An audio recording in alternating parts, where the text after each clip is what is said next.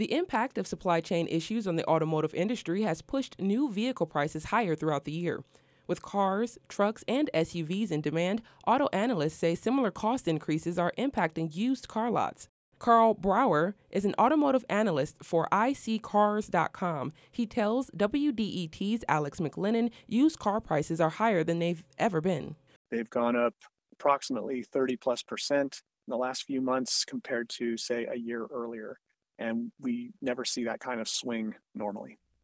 What is the reason behind that swing? And does some of the rise in prices kind of a reflection of the general economy and where things are at with inflation and whatnot, or does it come with its own set of circumstances?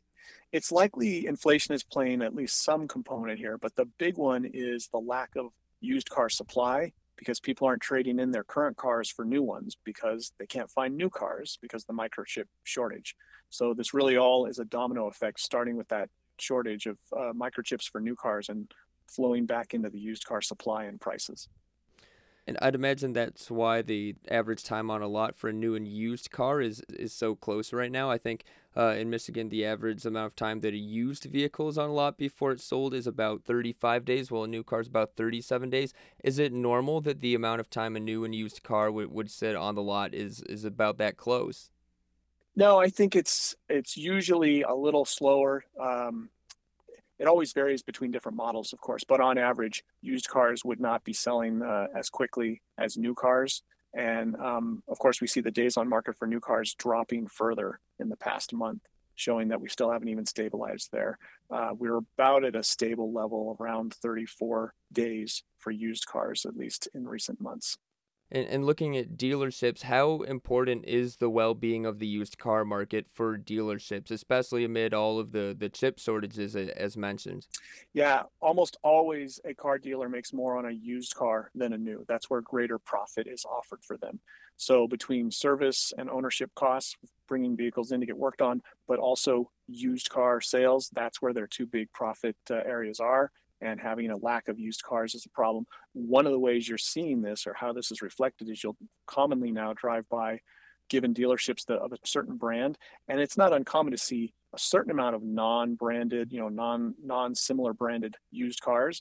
When you go by dealerships now and you look at the brand that they're selling, and there's none of those cars on the lot because they don't have any new cars, which are always their own brand. And even in the used market, they're scrambling to get whatever they can versus trying to be preferential to their own brand.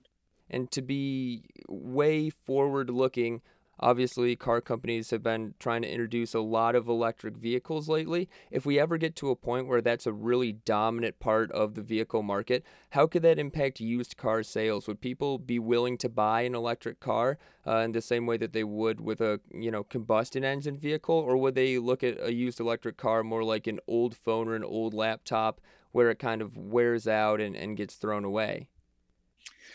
Well, you've got two forces with electric cars as they age. One is that they're going to probably feel obsolete more quickly than internal combustion vehicles because they're such technologically oriented vehicles, electric cars are. But at the same time, they also have fewer parts, which means there should be fewer things that can go wrong with them. Assuming that the battery packs, they're all warranted for somewhere between 7 years and 100,000 miles typically. Assuming those aren't wearing out, a used EV should be a very trouble-free vehicle, even if it feels a little obsolete in terms of its technology. Carl Brower is an automotive analyst for iSeeCars.com. He spoke with WDET's Alex McLennan.